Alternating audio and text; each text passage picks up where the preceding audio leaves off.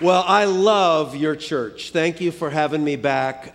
Renee is such a dear friend, and Mark and Valerie and all the staff that I know are just such amazing people. And you need to know if you need somebody from the outside. I'm in church every Sunday, but I'm in a different church every Sunday. So I get to see a lot of places. You are really connected to a great church here. You have made a wise choice to plug in here at Twin Lakes. And so thank you, staff, for doing such a great job here. And it's a delight to be with you.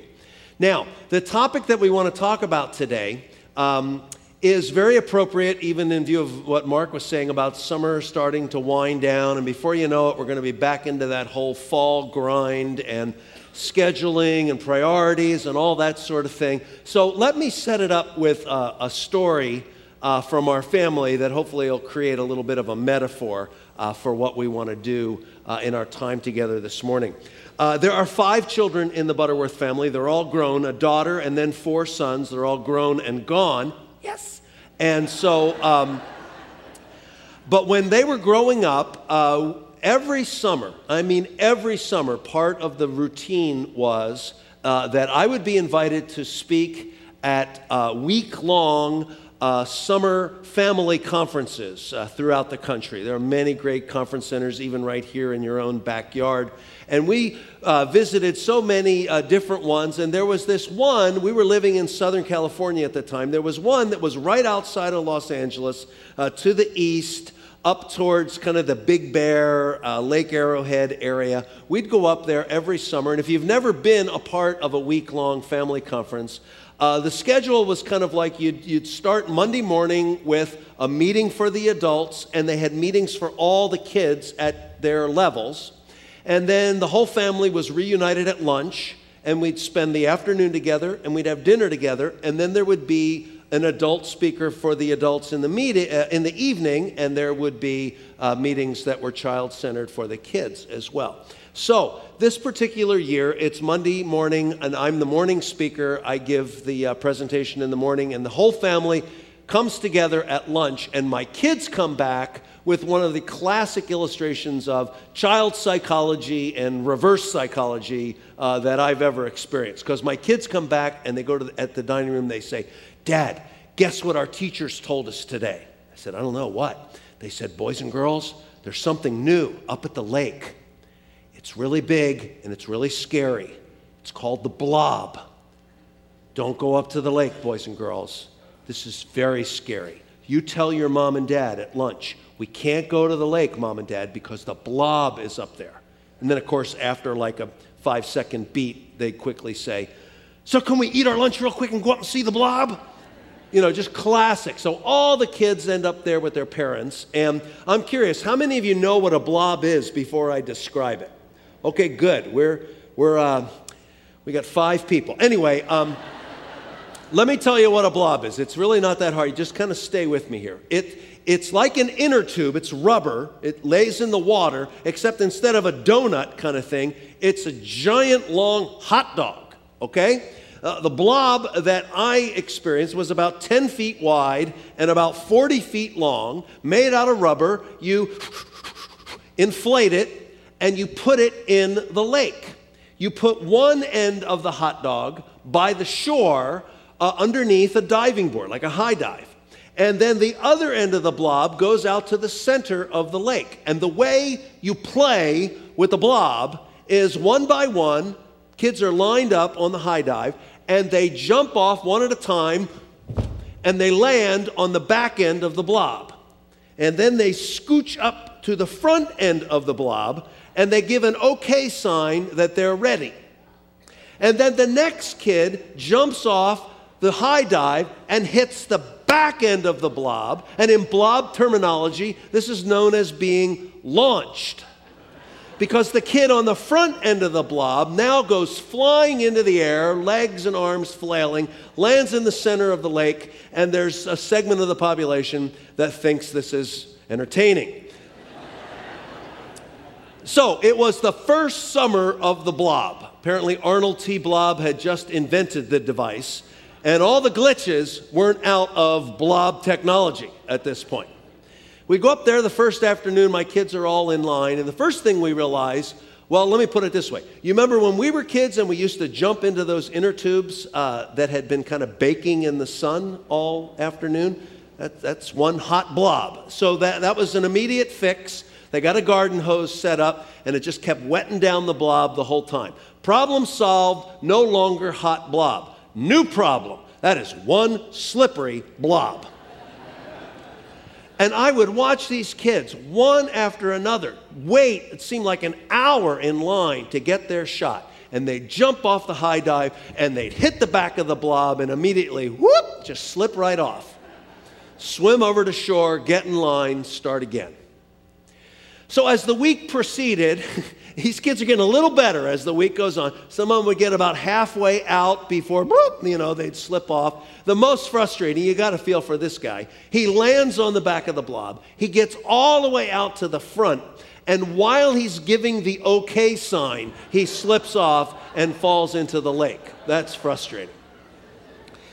Well, I tell this story with a certain degree of pride because my oldest son, Jesse, was about 10 years old at the time. And he was one of the first ones to actually master the blob.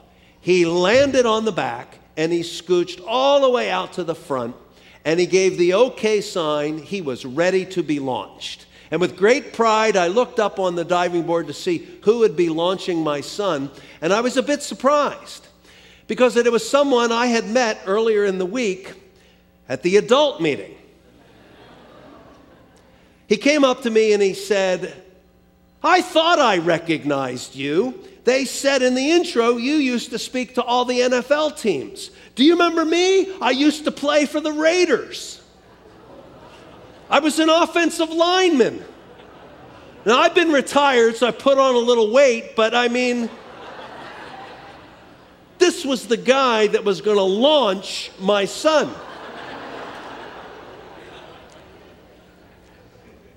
So he goes off the diving board and he hits the back, and folks, launch doesn't really capture what happened at this point. Because Jesse goes flying, I mean, forget the lake. He's beyond, radar picked him up in Albuquerque. I think he ended up in Texas, and by the time he got home, he was like 18. But anyway, it was just an amazing experience to watch that they had not yet figured out small weight differential. The person launching you ought to weigh about the same as the person being launched. But I tell you this story for a reason. As a guest, I don't ever want to just overlap material that you've already heard. I'm going to go out on a limb here and say that this following statement is not one that you're used to hearing all that often. Ladies and gentlemen, life is a blob. Let me tell you what I mean by that.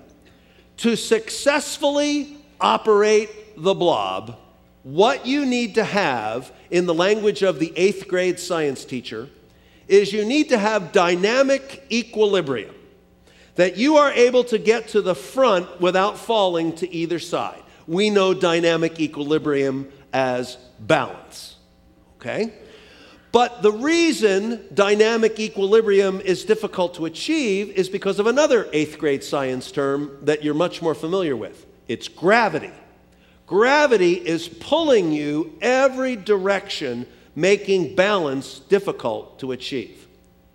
Now, I always start with that when we talk about balance in our life because you may erroneously be thinking, well, I could be more balanced in my life if I just got rid of all the bad stuff. I do all these things that just are a waste of time. If I just had the good things in my life, I would be balanced. That's not necessarily so. Gravity is a good thing. You are grateful for gravity today, or you'd be floating on the ceiling in a very uncomfortable position. Good things still need to be balanced in our lives.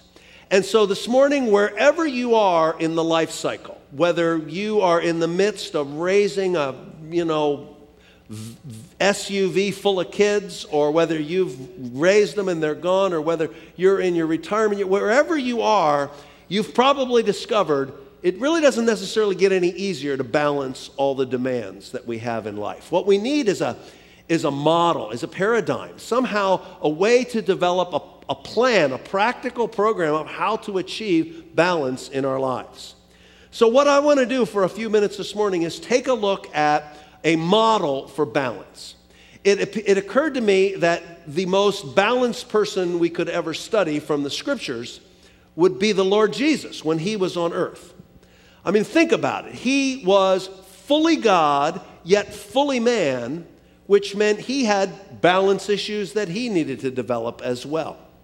And I thought, wouldn't it be great if in some passage of the four Gospels, we could find as close to a 24-hour period in the life of Jesus so that we could see how he spent a day.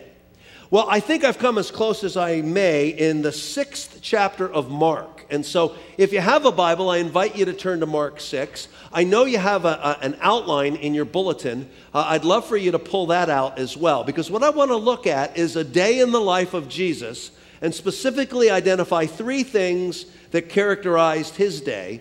And then I want to use them as a way to help us live our days in a more balanced way.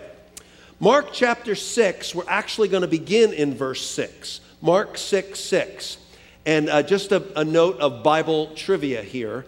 As you know, the Bible is written in paragraph form. And interestingly enough, Mark chapter 6 is one of those rare verses where a paragraph actually begins in the middle of a verse, which is very unusual. Mark 6, literally 6b, is where we're going to start. And he, speaking of Jesus, was going around the villages teaching. He was going around the villages teaching. So the first thing we see in a day in the life of Jesus is, number 1, he taught. Okay, your first fill-in is, he taught.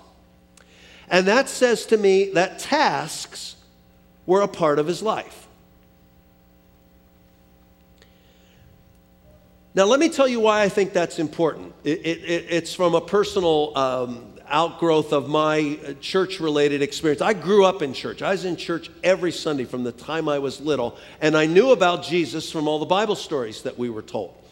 And the way Jesus was always portrayed to me was that Jesus came to die on the cross for our sins, but while he was on earth, his main role was to invest his life into 12 other people, the 12 disciples. And so he would live life with them, he would mentor them, he would hang out with them. And I heard that so much that there was a point in my life where I kind of concluded, Jesus had a pretty cool life because he really didn't do anything. He just kind of hung out. He just was there, hanging, being available. That's a pretty good deal. And that's why this first element is so important. He had a job. He taught. I mean, here's an interesting way to think about it. Here's a concept we don't know about much anymore. Any of you old enough to remember when people used to carry business cards? Anybody remember those days? Business cards. Ask your grandparents when you get home what that was all about. Business cards. What would Jesus' business card look like if he had carried one in the first century? That's an interesting question, because it could go a lot of different ways, right? I mean, he could go full force, full on, the Lord Jesus Christ, creator of the universe, savior of the world. Now, that might be a little over the top at a meet and greet, but he could say it was true. But if he wanted to take a quieter and more humble approach based on just this little phrase that we read, he could have simply put Jesus of Nazareth, teacher. He was a teacher. He conducted studies. He participated in activities. Tasks were an important part of his life. Now, on the other hand, we immediately go to the next verse, verse 7, where it says, and he summoned the 12 and began to send them out. This is the second part. He interacted with people. All right? He interacted with people, which says to me that relationships were a part of his life. This is the Jesus that I learned about growing up, the Jesus who did hang out, live life, mentored, discipled, built into those 12 men, okay? So, what you have in just those first 2 elements is some pretty classic stuff. You have tasks and you have relationships. Now, at your place of business, if you are in management or you have ever been tapped as one with leadership potential, organizational psychologists have been teaching this stuff for years. They basically say people who lead effectively have one of two leanings, tendencies to which they gravitate. Some leaders are very task-oriented. It's all about the job. Other leaders are relationship-oriented. It's all about the people. If you have a boss who gives you an assignment, you got 6 weeks to do it, and I want to see the finished product at the end of 6 weeks. Task-oriented leaders immediately start looking at the calendar in their mind. This is how much I want done by the first week. This is how much I want done by the third week. I want to be completely done by week 5, so we have a full week just in case there were any problems. We can do damage control. And they finish the task beautifully, all right? Relationship-oriented people. You got 6 weeks to do this task, and I want to see it. Relationship-oriented leaders say to themselves, this is going to take some work. I need a team. I need a dream team. So I'm going to need you to help me out on the sales on this and you to do promotion. I'm going to need you to line up. And at the end of 6 weeks, you're going to have this all done, and it's going to be really, really great, okay? Equally as effective, but their emphasis is different in how they get there. Now, usually people with that as a description can kind of figure out how they're wired. If you need a little more help, let me give you a couple of obvious things. Task-oriented people, you are known for your love of the to-do list. You love to-do lists, whether you write it out on a 3x5 or it's on your iPhone or it's on your laptop. Somewhere, you make every day a list of things you want to get done. It's exhilarating. The only thing that's more exciting is putting that little check by each little thing that you have accomplished. It's the highlight of your day. Those are task-oriented people. Relationship-oriented people, what you love is getting everybody together. You are a meeting freak. Let's get together, and then to make it even more colorful, meetings with food. I'll bring the bagels. Let's talk this through, okay? Let's meet at lunch. I think we should throw a barbecue, and it's always like meeting. And everybody is just amazed by all that's accomplished in the meetings, except, of course, the task-oriented people who think it's disgusting. So let's get the elephant out from under the rug. Task-oriented people don't have that much respect for relationship-oriented people. And equally, relationship-oriented people don't think task-oriented people are all that cool either. Task-oriented people say, oh, this is relationship-oriented people. They drive me crazy. I get into the first thing they have in the office. Let's have a meeting. We'll have donuts, and we'll have a meeting. And I have this meeting, and I leave that meeting. I got like 8 more things on my to-do list. And I've gained 5 pounds on those bear claws. All right? Well, the relationship-oriented people say, oh, well, you task-oriented people, you drive me crazy. And I'll tell you why. You're all cold, distant, aloof, alone. And the wise task-oriented response is, well, I'm not alone. I got it right here on my to-do list. Make a friend.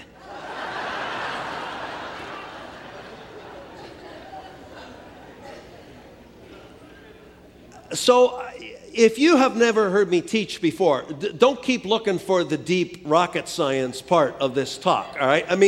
This is as deep as it gets, folks, and I realize it's very elementary and very basic, and I don't mean to insult your intelligence, but honestly, don't those two orientations explain why so many of us struggle with balance just in that one area alone?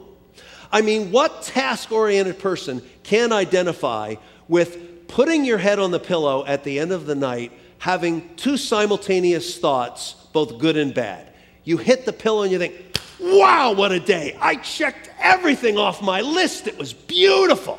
Followed by, and I don't think I talked to a soul. Or the relationship-oriented person, oh man, donuts with Sally and bagels with Charlie and the all-you-can-eat buffet. What a great day. Followed by, I got to get some stuff done.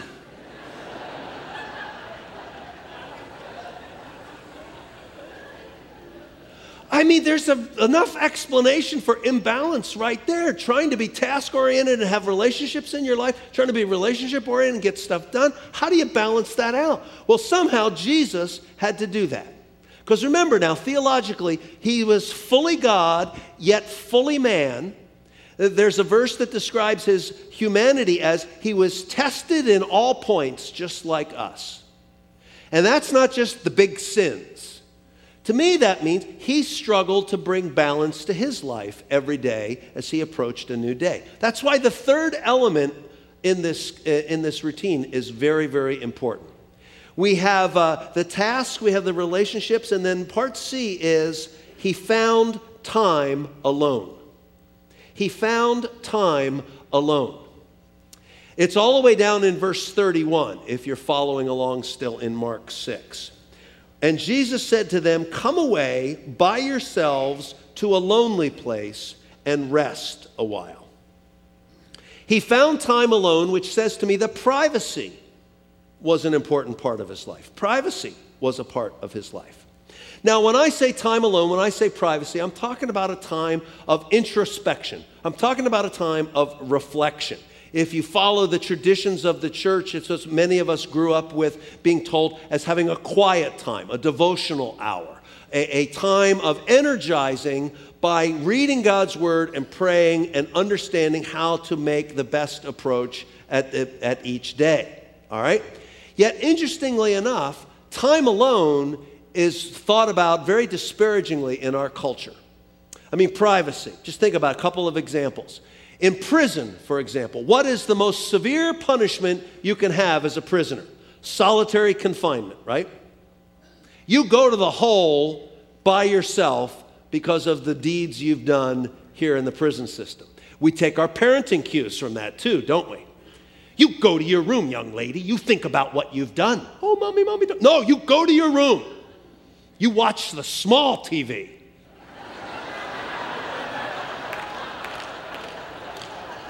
It's tough love, darling. I mean, privacy is thought of as a punishment. But yet Jesus used it as the optimum time for him to prioritize what was really important in his day. So if you take a day in the life of Jesus and you modernize it, what I want to do in the next section is I want to talk about a day in your life. And I want to use the same three concepts that we saw in Mark 6, but I want to give them different terms so that maybe they'll be a little more memorable for you, okay? So, under a day in your life, the very first word I'd like you to write down is the word attention. Attention. As in giving attention to the tasks that I want to accomplish. Attention. Now, under that point, you have one of my favorite verses on this whole area. It's 1 Peter chapter 4, verse 10. And it says, as each one has received a special gift. And if you're into circling, circle that phrase, special gift. And then circle the very next word. As each has received a special gift, employ it. Isn't that an interesting word? You know, it kind of just screams your job. Work with it. Employ it in serving one another as good stewards of the manifold grace of God. Stated in common terms, that means every one of us in this room has something that God has given us as a gift. And we are to use that gift and work with it for His glory and to help other people. Now, the reason why I think this is so important is I've been talking about the topic of balance for years now, both in Christian organizations and out in the corporate circuit. And there's always this kind of thing for most folks who are still raising their kids and in the job world. It's like, well, I admit I spend so many hours working, I'm not home as much as I should be. I kind of neglect the kids and I neglect my spouse. If I didn't have to work so much, I would be able to be at home more. And kind of in between the lines, what they're implying is the job is the villain, the bad guy. If it wasn't for the bad guy, my job, I could be a better dad or a better mom or a better wife or a better husband. And that's not true. That's not what God is saying. God doesn't minimize our work. God says you've been energized, you've been gifted to do certain things and do them in your job. Your job's not a villain, because the cure for workaholism is not unemployment. You've just gone to another extreme, all right? It's managing your workaholism so that you're balanced between the tasks you're fulfilling and the relationships you live out. Two important sub-questions that might be helpful here under the whole idea of attention. Question number one, what is my mission? What is my mission? Why has God left you here on earth? Now, I realize this can sound a bit morbid. I don't mean for it to be morbid, but honestly, why aren't you already dead? God must have something for you to accomplish while you're here. That's one of the reasons why you're still around. What is it that He wants you to do? What is my mission? Well, the place to begin, if you're absolutely clueless on that, is you absolutely have to discover your spiritual gift. What is it that God has given you that you would call your spiritual gift? Now, if you're in the dark on that, this is perfectly timed, and I didn't even realize it till I got here this weekend. The church is offering in a couple of weeks a class on how you can discover your spiritual gift. So stay close to the bulletin and the announcements. You can plug in and understand how God wired you. But what I'm saying by this statement of what is my mission is, after you discover your gift, now, how can you take that gift and use it through your personality to do specifically what God has asked you to do? What is my mission? And then secondly, why do I work? Why do I work? Now, I can think of a dozen punchlines and sarcastic statements to make, but why do I work? I mean, from Scripture, there's a lot of legitimate answers. I mean, from God's view, work is a stewardship. You've been gifted, and you use those gifts for His glory. In terms of my wife, I work as a provider. I provide money so that we can live. For my kids, work is a legacy. Look at what I'm doing, and you follow suit. I mean, I still think back. Like I said, I have my daughter's the oldest, and then the four boys. The four boys when they were teenagers. It's the summer. It's like noon. They're all still in bed.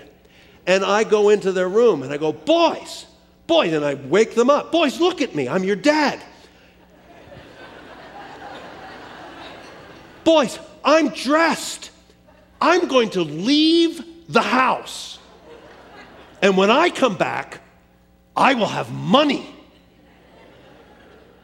Boys, you can do this too. Get up. Put something on. Get out there. Now, I don't know whether they all caught on or not. I think some are still asleep, but nonetheless, it's a model. It's creating a legacy for my children. And then, of course, in the community, work is a ministry. When I go into a business, the comment that makes me shudder the worst is, I can tell you the Christians that work in this company. Last one's in, first one's to leave. We always have to go back and double check their work because they just do shoddy work. They're not committed to it at all. That makes me sick. As opposed to what I really love to hear is, I can tell you the Christians in this company, they do the best work of any employees that we have. They are so committed to integrity, I don't have to worry about looking over their shoulder all the time because I know they will do an excellent job. And somehow they balance out that excellence and that integrity with the relational side of it as well. So don't think of work as bad. It's just as good. Relationship-oriented people, task-oriented people are not the devil, all right? They're good people, all right? Now, that's attention. The second area is connection. Connection. That's the relationship part of it, all right? Jesus, in his farewell address to his disciples, John chapter 13. I mean, the setting is it's Thursday night. He's going to go to the cross Friday at noon. And this is his last set of comments to the men he's built into.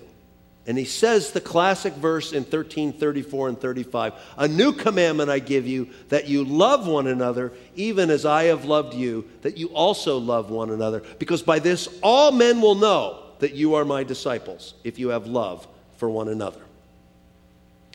I still can't get over that verse. That of all the things Jesus could have said as the defining mark for one of his disciples, what he chose was the characteristic of love, of being connected together, of relating to one another. Two questions to think about under that. Question number one, are my relationships more about giving or getting?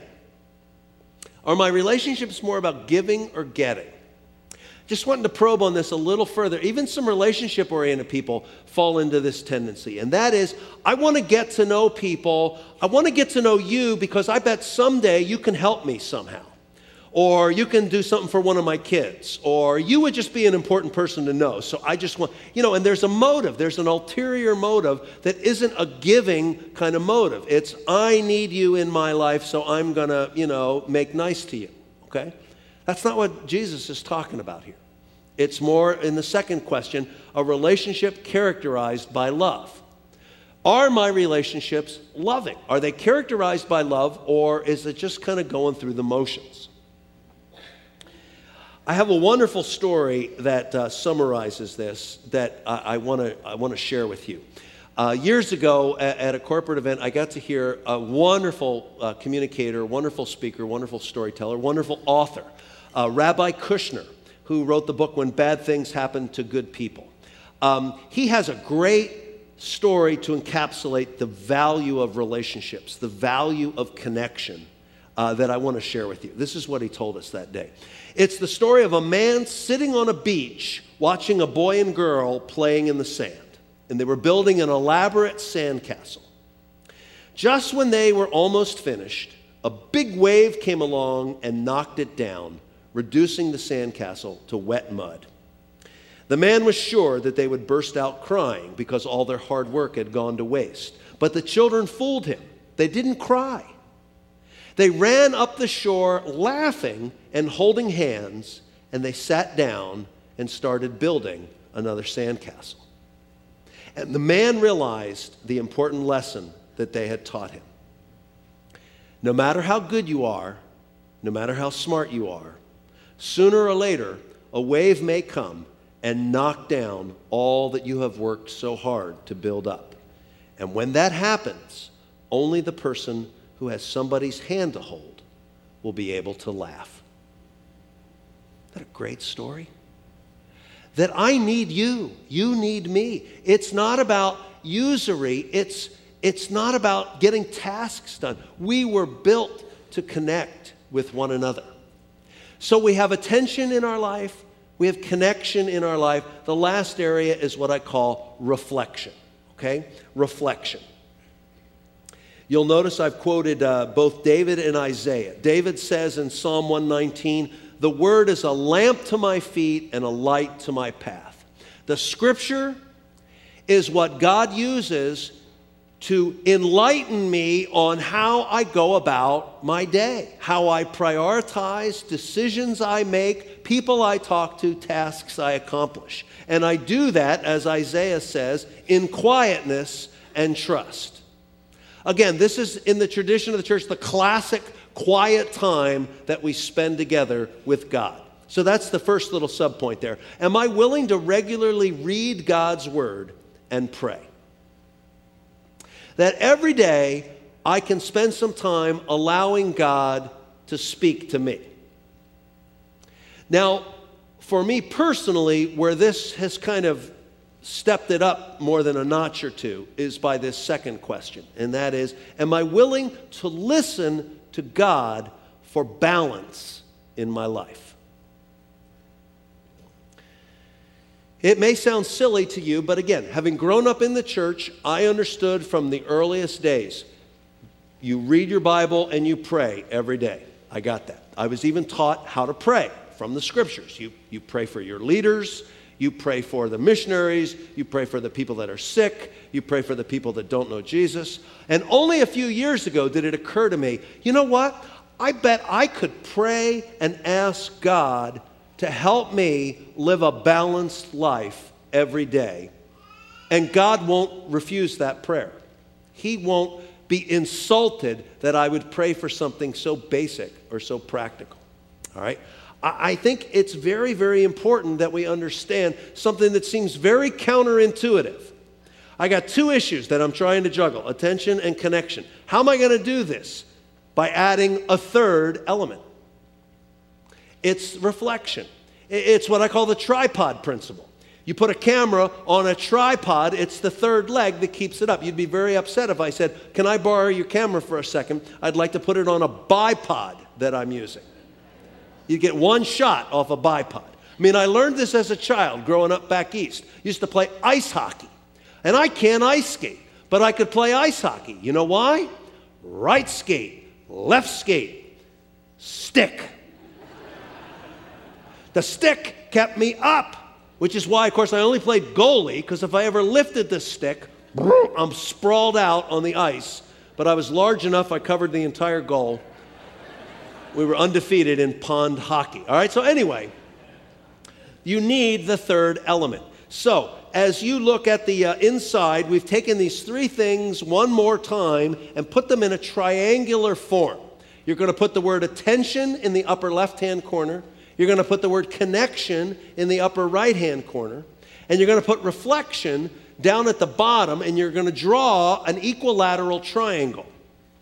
But most of us instinctively draw it like a pyramid. This has the point at the bottom, and that's intentionally so that you can see that reflection is kind of the fulcrum to help you determine how to balance out your tasks and your relationships.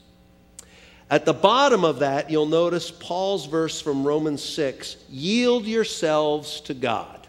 To me, when I draw the triangle that way, it looks like a yield sign. And I've written the word yield right in the middle of that triangle because it helps me realize if I'm going to achieve balance in my life, it's not going to be because of my ingenuity, but it's going to be because I've surrendered this to God. I've yielded it to God, and He's going to help me figure out how to live in an effective way so that I can maximize the relationships that He's given me and the tasks that He's given me to perform. From Mark chapter 6, that's how I believe Jesus would teach us about the subject of balance. Let's pray, shall we? Lord, I just pray this morning for each and every person that hears these words that you would help us achieve balance in our lives. For many of us, this is an overwhelming issue that brings us great discouragement. We want so much to be effective, but we're just overwhelmed. Lord, I pray that today would offer a good starting point for us to work on a balanced life. Lord, I pray for the one who is so burdened with the pain and despair and the hurt of life that you would just draw yourself close to them today, wrap yourself around them. May they feel your love. Thank you, Lord, for being a God of balance. In Jesus' name, amen.